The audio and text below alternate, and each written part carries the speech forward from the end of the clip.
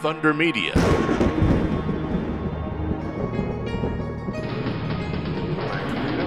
This week on Inside Motorsport, we hear from the Australian Formula 500 champion, the former HRT media man, and, well, the legend that is Brooke Tatnall. I hope you'll stay with us. First up, Kawana Motorplex held the Australian Sprint Car Championship, the 60th running, and Jock Gooder became the champion from Tasmania.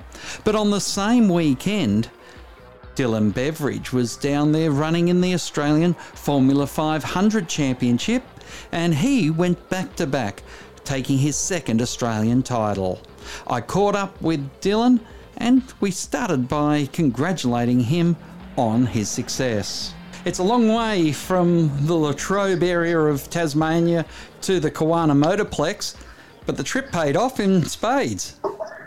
Yeah, no, it was definitely a long way to come, but worth it in the end and worth all the hours driving and the fuel we burnt to get there. So, no, definitely very happy to get it done.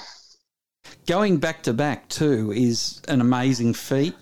How have you found the confidence you got from last year's win move you towards making sure you got this one done? Yeah, look, last year was sort of one of those years where we went into the title, a hot favourite. That sort of wasn't much of a secret, being our home state and our form, in the previous year. So going back to back was probably a lot different. Coming to Perth, you couldn't get any further away from home. So going to Perth and then winning it there was, it was just on another level compared to last year. I'm only the second Tasmanian to win it away from their state. So, that's pretty cool. But, yeah, the confidence is, it's huge now. Like it feels great. And you've been running on the mainland quite a bit over the last couple of summers, so it's not as if the A1 just heads down to Tassie and no one ever sees it again. No, so that's right. Like I ran over here 1 year pre-COVID, and then every year after COVID, I've raced over here. So it's sort of just, I guess, it's cool when you rock up. Like down home, you'll probably get 12 or 14 cars show up for a meeting, where over here, you'll get 35 to 40, on a club show. So having those extra cars to race with is just next level as well. And it wasn't a runaway success, this last meeting. Couple of red flag, or a couple of yellows late in the race, kept bunching the field up and not letting you get too far away. Yeah, I was sort of hoping to get, green to checker would have been nice, but with 30 cars on the track, you're bound to get some yellows. But yeah, towards the end of the race there, I was sort of, I probably wasn't getting worried, but I was probably just more anxious, if anything, just to get it over with. I knew my car, I knew how good my car was, and they've got the big screen there, but I actually had a real bad vibration the whole race, so I couldn't actually really see, how close anyone was on the big screen. But yeah, look, it was really good to get it done, and the yellows and the reds just weren't really playing my way. I guess I'd just get into traffic and they'd come out. So sometimes you want the traffic so that you can pass some cars really quick and then hope that the guys behind you struggle a bit. But everyone in Western Australia is really good in traffic as well, so it's sort of hard to, especially racing people that you don't have. I've never raced in Western Australia before and never raced, majority of the field. So it was very hard in lap traffic to know how good they were going to be. But yeah, all in all, it was good, but, I probably would have preferred a race that went to green to checker. Paul Weissel is the former media man for the Holden Racing Team. Well, the Holden Racing Team might be gone now, but Wally, as he was known, has still got some heavy opinions on the new Gen 3. He spoke to Tony Whitlock, some of whom have had little invested, some have had a lot invested in V8 supercar racing in this country. As somebody who spent a long time around it and round at the pinnacle of it when HRT, as it was then, Lockdown Racing, they were at their peak. And tell us your thoughts on what Gen 3 is. Well, I'm not sure anyone knows. It's interesting that the more I've got rapable about this in the last few weeks and taken a bit more notice of it, is that if you look at what we used to call forums in the old days, Tony, Craig, but these days the comment sections on your social media. And everyone puts a post up about, look, here's a headlight from one of the new Mustangs or whatever. The negative stuff on those things, the comments from the punters is incredible. Like, why is Taste taking so long? This is a disaster. Da da da da da. And yet, from the motorsport media and the teams themselves, stum, everyone's united front about how wonderful this is, and it can't be. I mean, we're 3 weeks away from the first race of the season.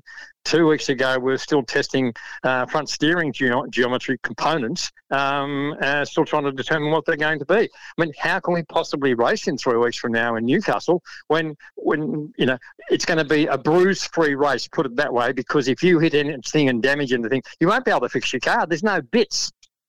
You can hear that whole interview on this week's Inside Supercars at sportradio.com.au.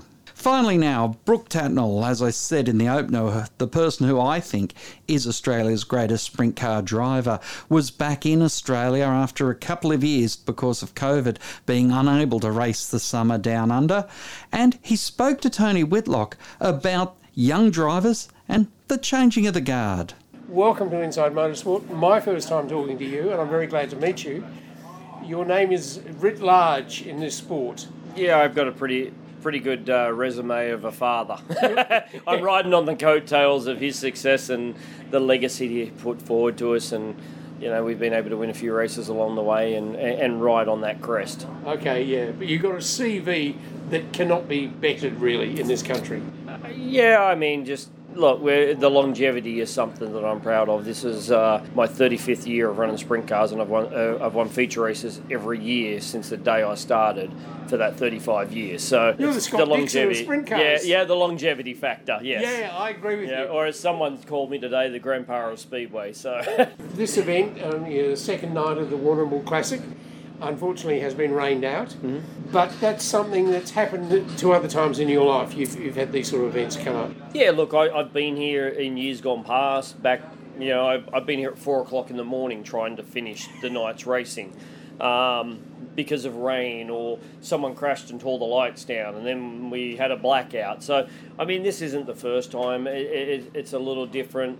When you've got that many people in the grandstands, like when it's a sellout crowd every night, you're trying to do everything to get that on for those race fans and for the drivers. Well, a lot of guys don't realise that if we get weather tomorrow and it rains out, they're not sitting there looking at any prize money. So, there's different scenarios, but I've seen it. They've got to look at what people have got to sometimes take a step back, and it's not all about you and your race team. What benefits you and your race team. It's about what's going to benefit the sport. And, I mean, we're at a little bit of not a changing of the guard, but a new breed that are coming through that probably haven't been around, haven't had to be invested in the benefit of the sport, and they're trying to make names for themselves. I've met some of these new young drivers, and they're very impressive. And one of them today, quickest overall time in Newton. Yep, Ryan Newman, Queenslander, and their first foray into the sport. Mm-hmm. He is a new breed of young driver, but at about the same sort of age as you were when you started in this. Yeah, I started at 16. The law used to be 17, and Mike Raymond, my dad, and a group of people got together to get Sport and Rec to drop the age to 16 so kids could start racing. And when we came through it a little bit different generation, there wasn't mega money in the sport back when we got into it. Mum and dad could still own a race car and come in. Like, you look at these rigs around here, you've got kids coming into racing now at 18, 16, 18 years old, and they're rolling in here with $1 million operations, $500,000 rigs. It's certainly changed, and the style of racing has changed. There's a lot of talent. Most of these kids have grown up watching YouTube. You've got in-car cameras where you can learn from in-car cameras. You can hear all of our interview with Brooke Tatnall and also with Dylan Beveridge on this week's Inside Supercars, also at sportradio.com.au. I hope you've enjoyed this week's show. Until next time round, keep smiling and bye for now. Inside Motorsport is produced by Thunder Media for the Community Radio Network.